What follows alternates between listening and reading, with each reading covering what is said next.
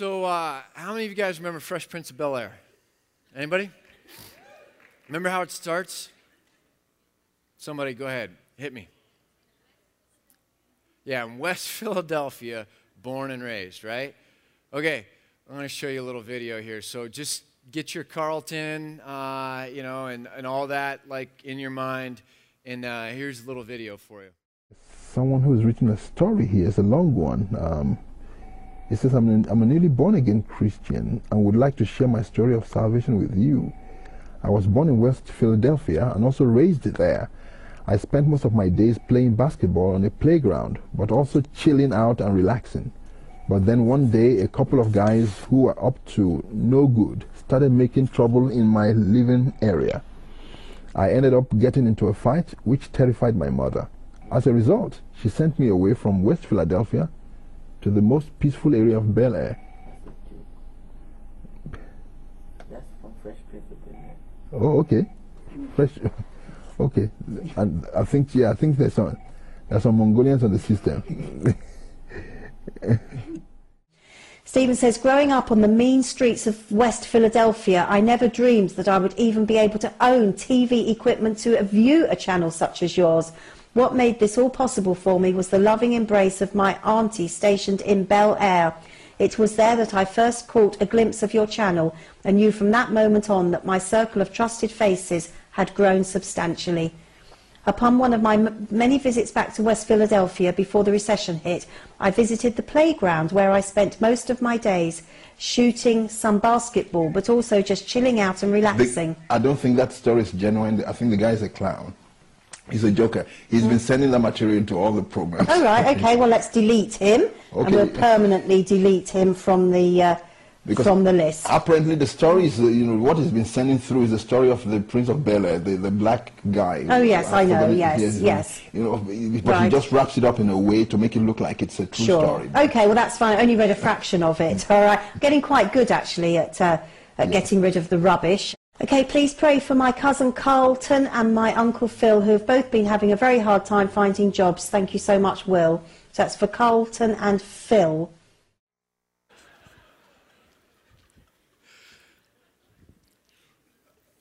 I'm still trying to figure out how to apply that. But it's been 5 years since I've made fun of Christian TV, and so now that I turned 40, I thought I can get away with it again. But actually what I was thinking mainly is this morning what we're talking about in the book of Proverbs is really decision-making in the will of God, and this whole idea of what does it look like to be in submission to the will of God, following God. And I think what's funny about the kind of TV shows here is that it highlights a form of what I would call mercenary prayer. Mercenary prayer is an over-reliance, over-excitement, over-understanding of prayer as the mechanism for God's blessing, or a potential overemphasis on that, where we really kind of are lost in the system and we just have to somehow reach God, and then God will respond. And that might sound really strange for me to say, but the most shocking thing in Scripture for me to read are the passages in the prophets where the people of God are praying and beseeching and laying out kind of their emotions and their uncertainties and their fears to God, imploring and begging and crying out that God would answer, that God would come down, that God would hear their prayers.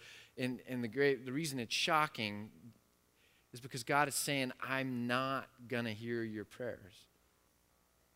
That's not what you should be doing right now. Isaiah 58, Malachi. I mean, all through the prophets, you see these passages where people are praying and God is saying, that's not what you should be doing. That's not why things are bad, is because I haven't kind of moved on your behalf. I'm holding back, not hearing your prayers, not wanting to hear your prayers, in some sense being offended by your prayers. And the real thing you got to understand here is that until you obey, until you are willing to follow what it is you know, where you're at, what it is I've already revealed to you, I cannot and I will not move on your behalf or bless you. And that's a shocking thing, isn't it? I mean, have you ever prayed and thought to yourself that God might be purposely putting a wall between himself and my prayers? That maybe there's something about me or my heart to where my prayers are actually a bit of a noise to God? To me, that's a crazy, humbling, scary thought. And I think that sometimes we can fall into a pattern of thinking that it's all about getting to God for the home run shot. You know what I mean by that? Like if life is really crazy, life is really chaotic, and if I could just get the home run hit, if I could just get God to hear me, if I could just get God to move, it would kind of fix everything. And I'm so desperate for the home run shot here because my life is really in tatters. And so we try harder and harder and harder. And what I guess where I'm going with this is in Scripture we see an undercurrent to life and our relationship with God that says it's not always about swinging for the fences when things get really bad. Sometimes it's slowing down and backing up and realizing there's so much that God has revealed to us, and that one of the first things we need to do is stop and say, God, where in my life am I going wrong? Or where do I need you to spotlight something that I'm not aware of? Or God, where do I need to submit? Where do I need to obey? Where do I need to kind of suffer along and follow where you would have me go? And that's kind of what we begin to see in the book of Proverbs as we're kind of moving into this, is that there's a whole body of Scripture that lays out for us the path. And we begin to see this language of a path and of a journey and where God would have us walk. And it's not about a one-time thing, and it's not about home run swinging. It's about a long and sustained obedience to the will of God. If you'll open up to the book of Proverbs, we'll see a little bit of context in chapter 2, and then I want to read some familiar verses out of chapter 3. Proverbs 2, and then we'll kind of go into chapter 3.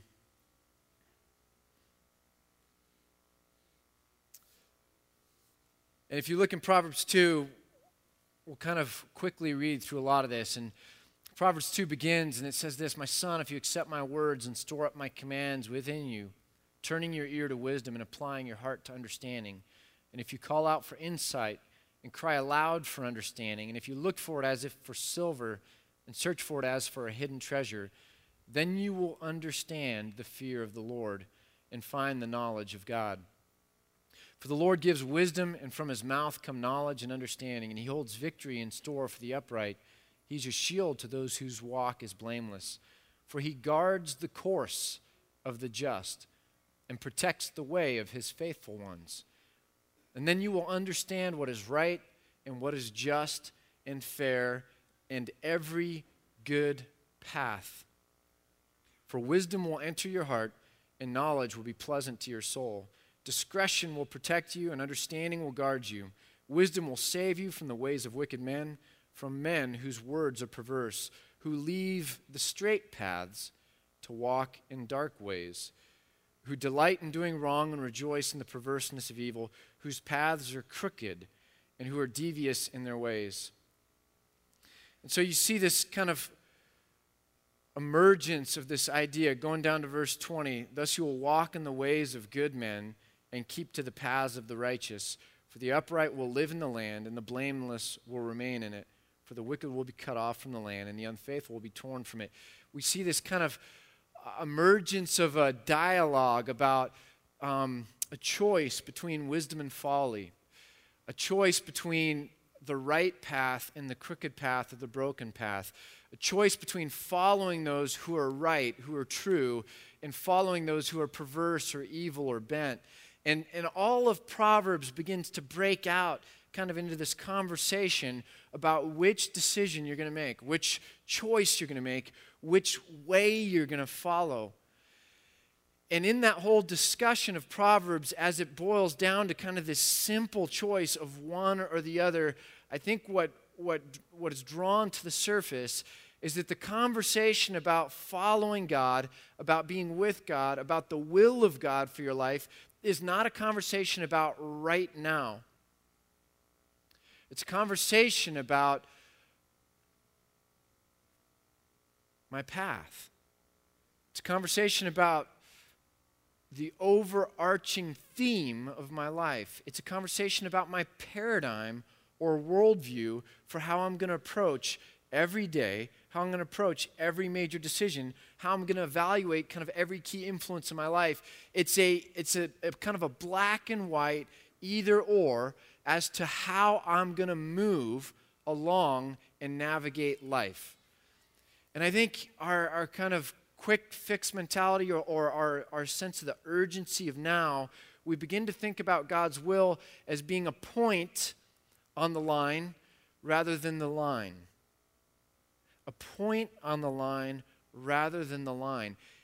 And we begin to think that the make or break is a point rather than the overarching trajectory or the line. And our prayers can often highlight that. God, what is the right thing right now? And we never, or we rarely think that maybe God doesn't care about which job, but where your heart is with regard to making this decision about which job. Maybe it's not about whether to sell your house or keep your house, or what you're going to do with your money, but who you're serving with your money. And we reduce things down to a point or a moment or an answer from God or an inkling or a leading, and we reduce it down to this point, and we become so focused on the point, and frankly, that's why we have a hard time understanding grace, because if we think everything reduces down to the point, if we get it wrong, we've really gotten it wrong, right?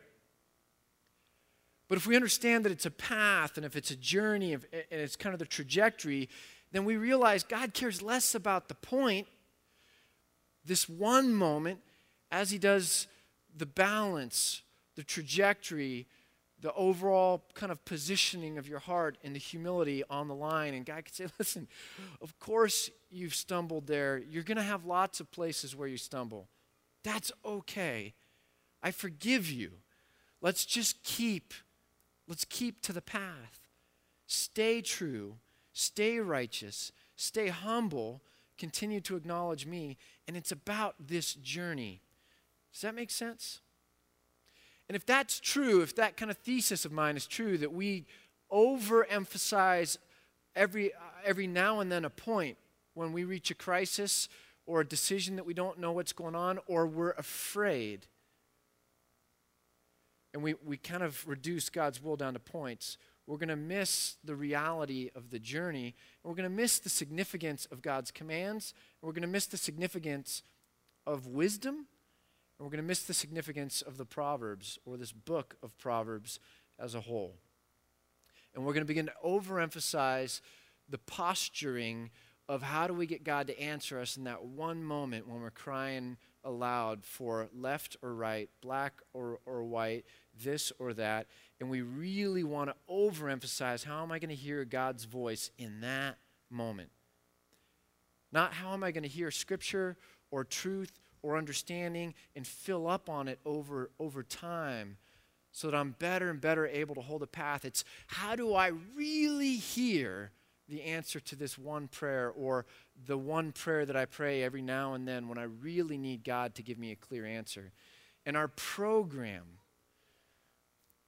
turns God more into one of those 8 balls that you shake, and less into a king, less into a savior, less into a God who we submit to and follow and worship, less into the desire of our heart who we chase after, less into a shepherd whose voice it is we follow. Does that make sense? So if you forward on chapter 3, we get to we get to a famous passage here, beginning in verse 5. Chapter 3 of Proverbs, verse 5. Trust in the Lord with all your heart, and lean not on your own understanding.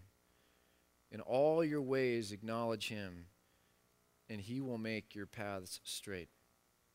Trust in the Lord with all your heart, and lean not on your own understanding. In all your ways acknowledge him, and he will make your paths straight. There's three things we do here before we see one thing that God does. Three things that we do before we see one thing that God does. What do? We trust. And I think we think first that that's a head thing, right? And then it says, well, trust in the Lord with all your heart. And we realize it's not just a head thing, it's a heart thing, but it's an internal thing. It's an internal thing. If I've got it in my head, I've got it in my heart, I feel it, I grasp it, I'm hanging on to it, I believe it. Trust is something I believe. I want to trust God. Who here does not want to trust God? Who here would say, you know, of all the things someone could say of me, I really wouldn't want them to say, or it wouldn't matter to me if they said, boy, that person really trusts God. That's an easy one. We all want to trust God. We'd all want to be known for trusting God, but it's kind of an internal thing. Listen to where it goes next. Trust in the Lord with all your heart and lean not on your own understanding. So our trust in God means that we have to lean into him and not our own logic, our own rationality, our own vision, how it's breaking out, like how we see things, our sight. That we don't lean into that because it's sensical, because we can see where it's going, because it looks good, because we're enamored with it, because it's glitzy, because it promises, because someone's there calling us. Whatever is our own understanding, we don't lean there. We don't trust that. We actually, in some sense, have to remove ourselves and trust only in God. So we trust in the Lord with all our heart. We don't lean on our own understanding. We leave it leaning on God, which means leveraged into, which is not an internal thing anymore. It's an external posturing. I trust, therefore I lean. And if I lean, that means you have to catch me or I will fall. I'm leveraged. Does that make sense?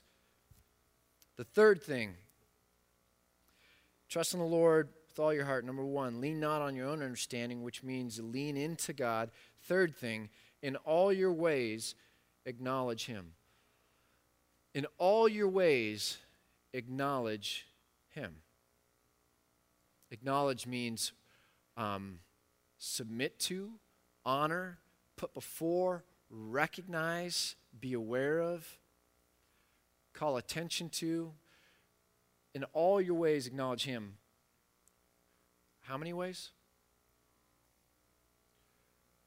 Just the big things? I developed a habit. This is a freaky thing, the kind of things you don't share when you're a pastor because people start thinking you're weird. But I'm old now, and so I can get away with this kind of thing, evidently. But there was a time when I strongly prayed. I don't do this anymore because my wife trusts me, but I used to pray about what to wear in the morning. Why? Because in all my ways, I want to acknowledge God. I used to pray about where to eat for lunch. Why? Because you're silly, you're too religious, you're taking it too far, because you don't have anything better to do, because you're awkward and normal Christians wouldn't hang around. No, because I realized I have an opinion about everything. I have an opinion about everything. That doesn't mean all my opinions are equal. Like some opinions matter more, right? My opinion about what my girls should grow up to be like in terms of character matters a lot. my opinion of what you're wearing today doesn't really matter to me. But guess what? If you walk in front of me and say hello, I will have an opinion about how you look. Is that not true of anyone else here? Right? I have an opinion about everything. You have an opinion about everything. Guess who else has an opinion about everything? God does. I think some things matter more to him than others. He makes that clear in Scripture. But if we were to ask God's advice on anything, do you think he would reject us or say, why are you talking to me? Or, oh, that's silly? Or, you're taking it too far? Or would he say, hey, I appreciate the conversation. I appreciate that you acknowledge me in everything. And then maybe even once in a while on something so mundane as where you're going to go to lunch, God would say, this is great stuff. You want to know why? Because I have a God appointment set up for you. And I'm going to steer you to this restaurant over that restaurant, and you're going to see the craziest thing happen when you walk into that restaurant and you end up seeing or meeting that person that you are going to bless, or that you're going to lead to the Lord, or that's going to offer you a job. Or by putting it in front of me, I think every now and then God says, you know what? You're really smart. You're really smart. Because by acknowledging me in everything, I'm able to steer you in ways I wouldn't be able to steer you if you didn't. And because I can steer you so much, I can use you so much. Does that make sense? In all your ways, acknowledge him. Means in how you spend your money, who your friends are, where you're going to go on vacation. Everything you do is something you can put before God, and what you begin to realize is, man, it's almost like my free will is going away. My ability to choose or to say it's all about my choice is going away, and it's being replaced by an asking of and seeking out of the will of God or God's opinions in almost everything. My freedom is disappearing as I ask God for his opinion on more and more stuff. But what's really happening? What's really happening is your freedom is increasing. Your freedom isn't going away. Your independence is being surrendered for dependence. And in depending on God is when you will truly be set free. You see, if the Son has set you free, you are free indeed. Isn't just about salvation. It's also about all of life and being able to walk out and know that I'm with God and that I'm in God's will and that my life is pleasing God and that it's an act of worship and that I can celebrate my life and my decisions and my own joys and happiness and pleasure, and that I'm not hiding and that I'm not posturing, but that in all of this I'm wide open, not hiding anything, not ashamed of anything, but truly free. And so in surrendering independence for dependence, I actually find my true freedom in my life in Christ. It is no longer I who live, but Christ who lives in me. And the life I live in the Son of God. It's Galatians. It's Paul talking about what this life in Christ looks like. That it's not, hey, you gave me salvation. Pretty cool, Jesus. And now I'm on my way. It's you have resurrected me from the dead, and you've brought me up now that I have this new life, this resurrected life where your Holy Spirit is in me and can guide me and can quicken me and can nurture me and can encourage me and can even pray prayers to God on my behalf that go deeper than what my words can express. If you've ever found that verse in Romans, the Holy Spirit prays on your behalf at a deep level beyond our understanding of even what our life circumstances are doing or feeling like. Does that make sense? There's an intimacy and a relationship and a possibility that is so grand, and it comes fully, or most fully, in dependence. And the freedom of our life in Christ emerges as we trade independence for dependence. 3 things. Trust in the Lord with all your heart. Lean not on your own understanding. I mean, I don't think there's ever a time we would pray to God about anything and have God say, with the right heart and with the right motive, to follow the right path, and have God say, quit bothering me. Quit annoying me. That's small. It's like the little child that wanted to come to Jesus, and the disciples are like, no, that's insignificant. We're doing adult business over here. Jesus is like, you don't get it. The little children, that's where the kingdom of God is at. They get it. That's the posture of it. And they come out as if that's the most significant thing. God, what should I wear today? And the faith of a child is like, let's talk about this, because today is full of possibilities, and I want you to lead me. I don't want to make my own decisions. What do you think we should do? And God might chuckle and go, it's not really going to matter today. But you know what? I don't know. Go with the red one. There's never a time when we lay aside our own understanding and try to have a conversation with God with the faith of a child, with this childlike wonder of possibility in this relationship and dependence, where God is going to say, stop bothering me. Just like Jesus didn't say, stop bothering me with the insignificant. He said, I love what's in the heart of that child, and you should be more like that child. And then it says this, number 3, in all your ways acknowledge him, all your ways, all your ways, all your ways, and he will make your paths straight. And he will make your paths straight. There's something about the will of God that we miss, but it's really straightforward. The health and wealth gospel understands an aspect of Scripture, but then confuses it. The health and wealth gospel, if you know what it is kind of like, listen, it's kind of like a vending machine approach. Do this and you get this. Do this and you get this. There's a do this and you get this aspect of Scripture. So the health and wealth gospel means, hey, if you just followed these kind of formulas and rituals and all that, God would bless you. And if God blesses you, you're going to be healthy and wealthy. And what they get right is that there is a do this and this will happen aspect of Scripture. There are 2 kinds of covenants in Scripture.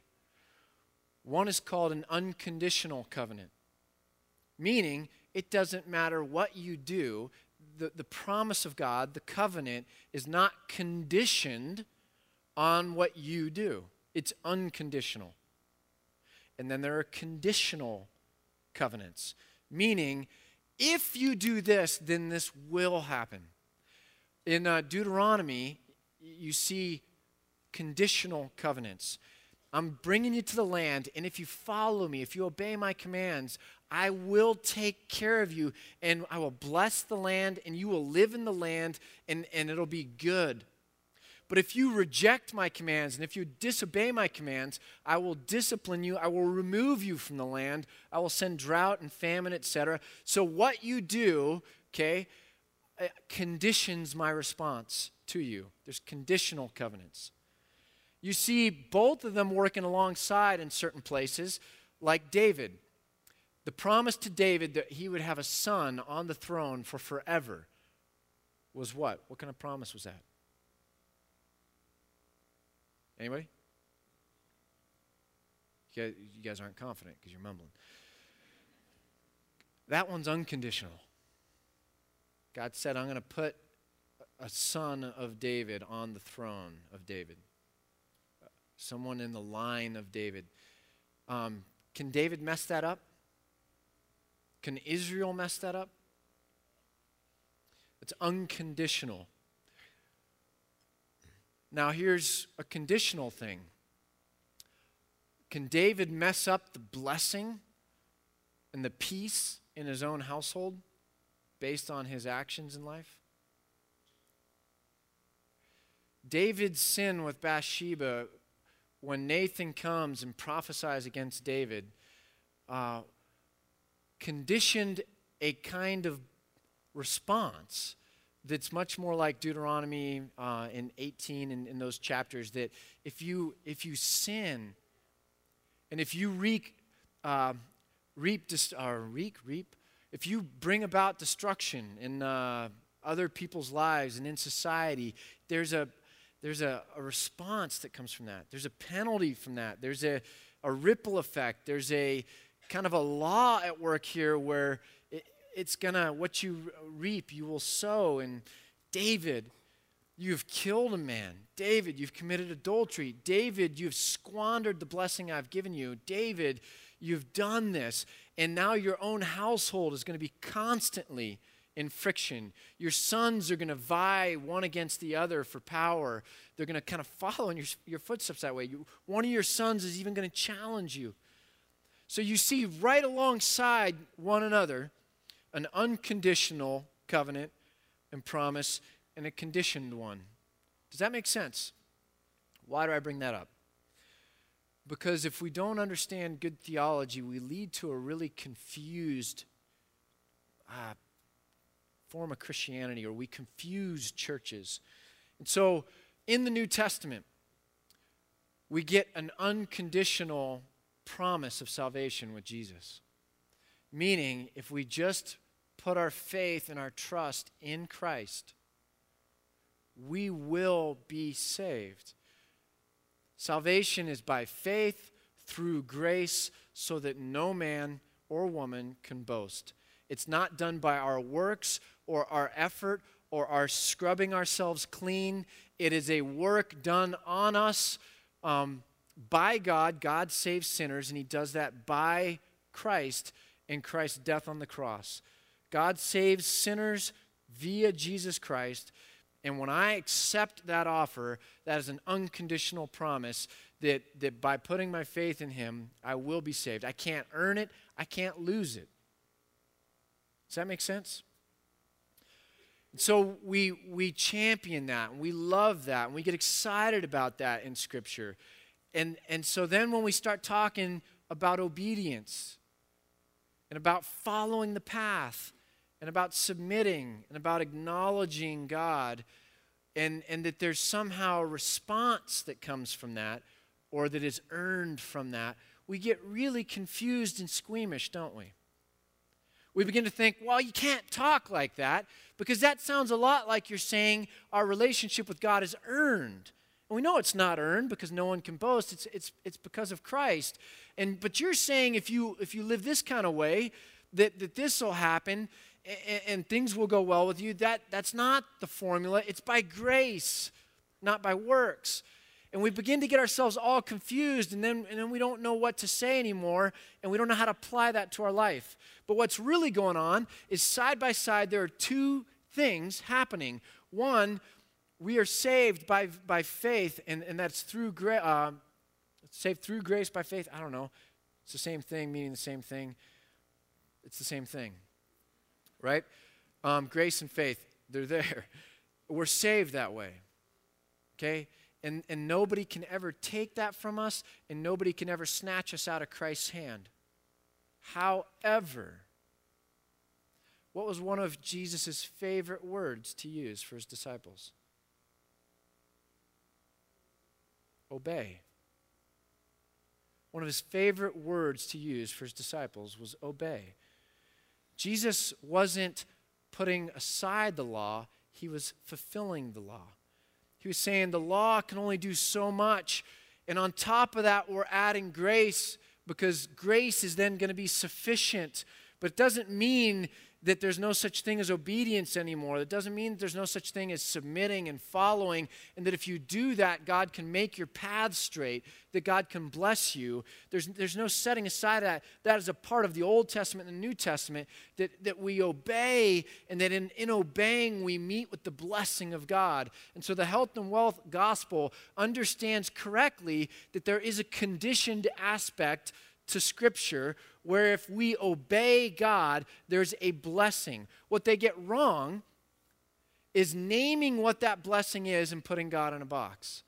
That you're going to be healthy because Scripture talks a lot about because of creation groaning and because of other things that we will suffer and that we won't always be healthy, that we are going to waste away. And wealthy is not the promise that we see in the New Testament. The promise we see, the minimum and the only kind of promise we see in the New Testament is for spiritual blessing, for joy and peace. What's the fruit of the Spirit?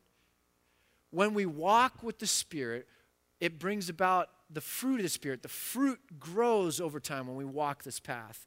And that fruit is love, joy, peace, patience. It's not 401k, Mercedes, big house in France. I don't know why I picked France. It's actually not a blessing. That's a curse. There's other better places. Do you see where the health and wealth gospel goes wrong? But what they're not getting wrong is that there's an if-then aspect. The whole book of Proverbs is if-then. It's that you can choose this way or you can choose this way. But if you choose this way and you go all into walking that path, the result is He, God, will make your paths straight. Does it mean your life is going to be perfect tomorrow? No, that's not what it's saying. He'll make your paths straight. Does it mean He's going to give you the right moment answer? Maybe, but it's so much more than the moment. It's an ongoing path that you walk. Does it mean you're going to be wealthy? I don't know, maybe. But that's not the real thing. Half the time, wealth is seen as a curse in Scripture, not a blessing. And a lot of you that lost homes and declared bankruptcy, some of you might not feel this way, but I know some of you did because you've told me that after the trauma goes away, you begin to go, wow, strange blessing in the middle of all that I didn't see. I might not have chosen, but I didn't see. Because it's not always about wealth. It's not always about health even. What did Paul say? In the middle of his weakness, in the middle of pain, he learned that that God's grace was sufficient. So in some sense, our weakness or even our health issues bring about a dependence on God that shows us that we truly can lean on God in all situations, and there's a joy and a freedom that emerges from that. So it's not all about health, it's not all about wealth, but in making straight our paths, we're promised peace, we're promised joy, we're promised the presence of God, we're promised relationship, we're promised freedom in Christ. And if we don't have a mindset for path, we get hung up on points and moments. And every one of those moments is a decision between God's way and our way, and we get tyrannized by all those decisions. Because we might try one or two, or halfway think about trying one or two, and if we don't see an immediate blessing at that point, we begin to despair. Right? I tried that at that point. I didn't really see much the next day. Did I do the right thing? Maybe I should revisit it. And when we live by the points, we're tyrannized by this constant, did I make the right decision or not? Should I turn off or not? And we can't just rest in the fact that we're following God. And I think that's why it says in Proverbs, don't envy the wicked. Don't envy sinners. I think what's crazy about Christians in America is because we're so caught up in cultural Christianity that we don't get the blessings of relationship. And when we don't get the blessings of relationship, we look at all our friends who are sinning, and half the time we're jealous. Man, I wouldn't mind a little bit of that. how do I get a little bit of that? And the more we envy the wicked, the more we begin to try to have our cake and eat it too. And having our cake and eat it too is the worst of all positions to be in life.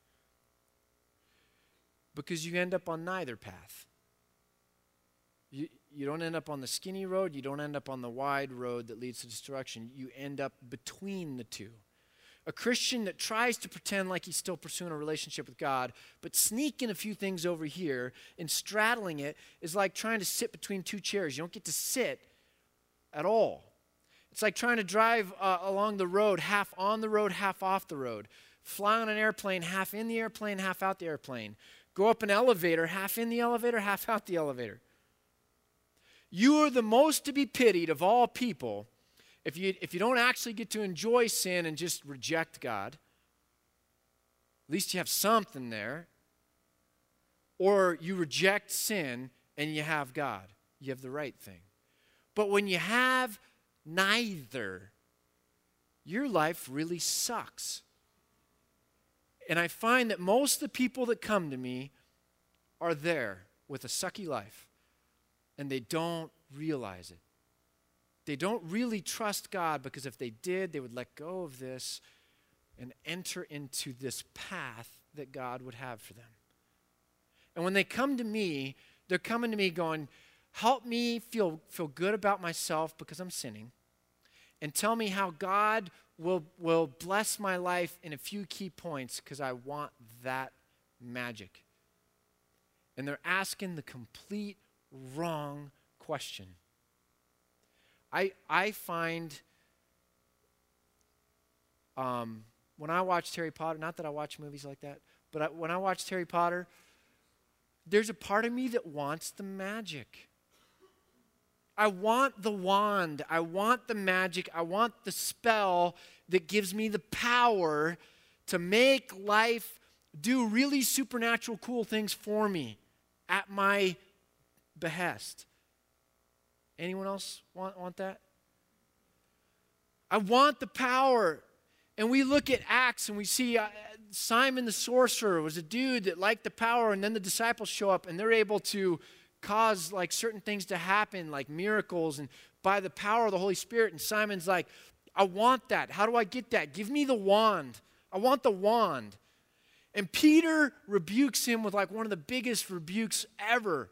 Just heaps it up on him and judges him. Says, absolutely not. You're completely missing this because you've got yourself so in the center of the whole thing. And we read that story and we go, what a jerk, and what a weird magician-looking sorcerer dude doing the wrong thing.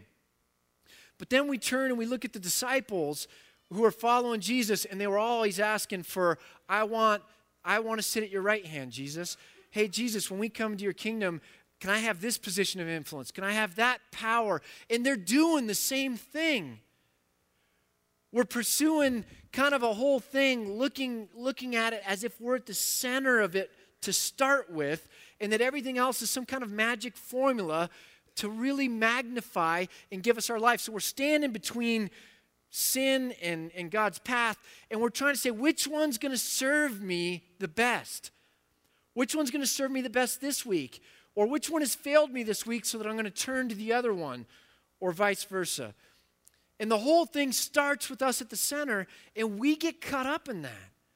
We want the magic. And what's really driving us is, how am I going to control my life to bring about what I want most for my life? And I'm in charge. And I'm not submitting to, I'm not trusting, I'm not acknowledging.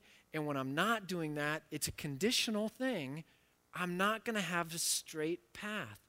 And my life will hit bumps, and it'll hit rocks, and it'll crash. And I'll wonder, why is God doing this to me? When the whole time, I'm only reaping what I've sown. The first 4 years of my Christian life were miserable. From a human standpoint, they were miserable. I was incredibly alone, and I white-knuckled half of the decisions in my life because I was committed to trying to follow God's way. And I was miserable, and I was lonely, but I was following God's path. And you want to know what began to happen over time? little by little, year by year, things that I had done, directions I had gone, things I'd submitted to, began to slowly bear fruit in my life. And I got to a point where more and more I began to recognize God's blessing in my life and God's hand in my life. And it continued, and it continued, and it continued. And it continues to this day. I feel unbelievably blessed. And so I get into conversations with people, and here's the disconnect. I either hear directly or implied when I talk about long obedience, long suffering, walking the path, being on the journey. When I talk about that, the response I get is, that's easy for you to say. That's easy for you to say, Ken. Look at your life. Look at your life, Ken. You've got all these great things going. Well, it's easy for you to obey. And you know what that voice is completely missing that I know from my own testimony? That it's not just that my life is blessed or it's easy for me. It's the same promise, the same conditioned covenant is given to every man and every woman.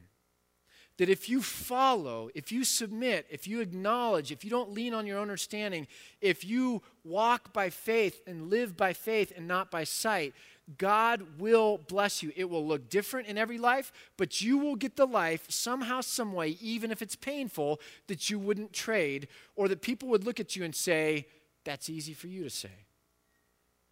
Because God will be present in your life. Not always, but when you take the sum total of that path, that's where you're following the Good Shepherd.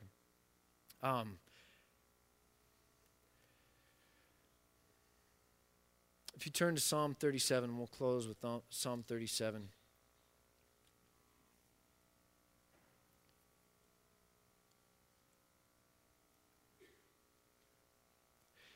As a dad, what I want most for my kids is good character and a relationship with God.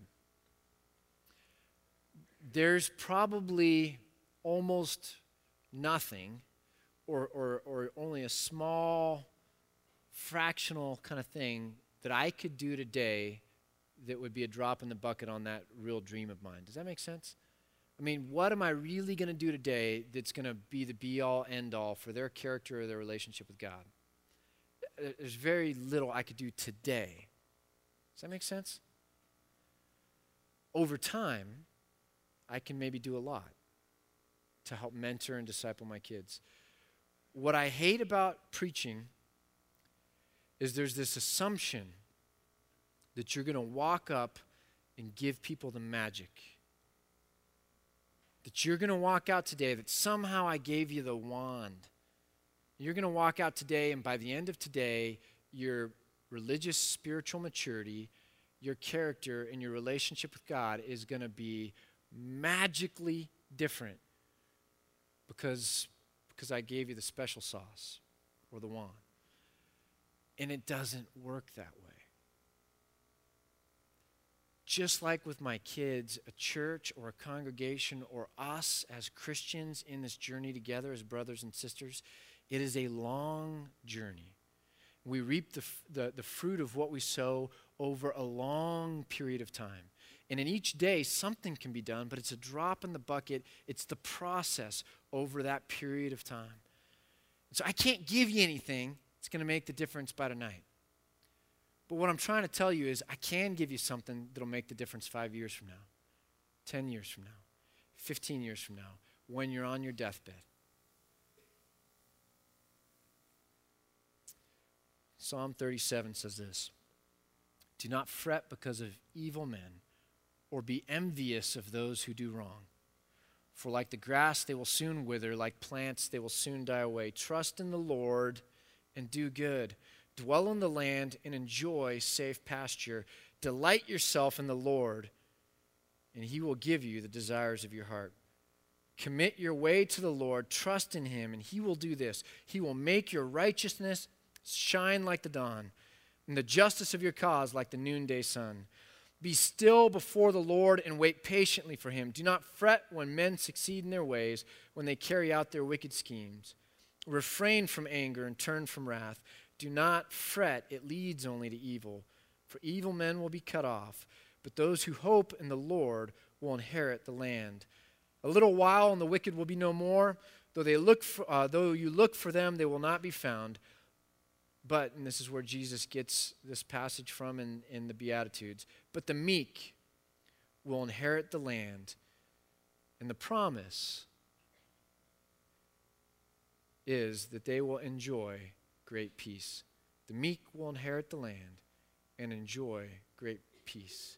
Father, our prayer is that we would know and that we would be able to enjoy great peace in our surrender, in our submission, in our dependence upon you, that we would not seek to hold on to the own reins, find our freedom and independence, but that in all things we would acknowledge you and know the blessing of you making our paths straight. And we pray that in Jesus' name.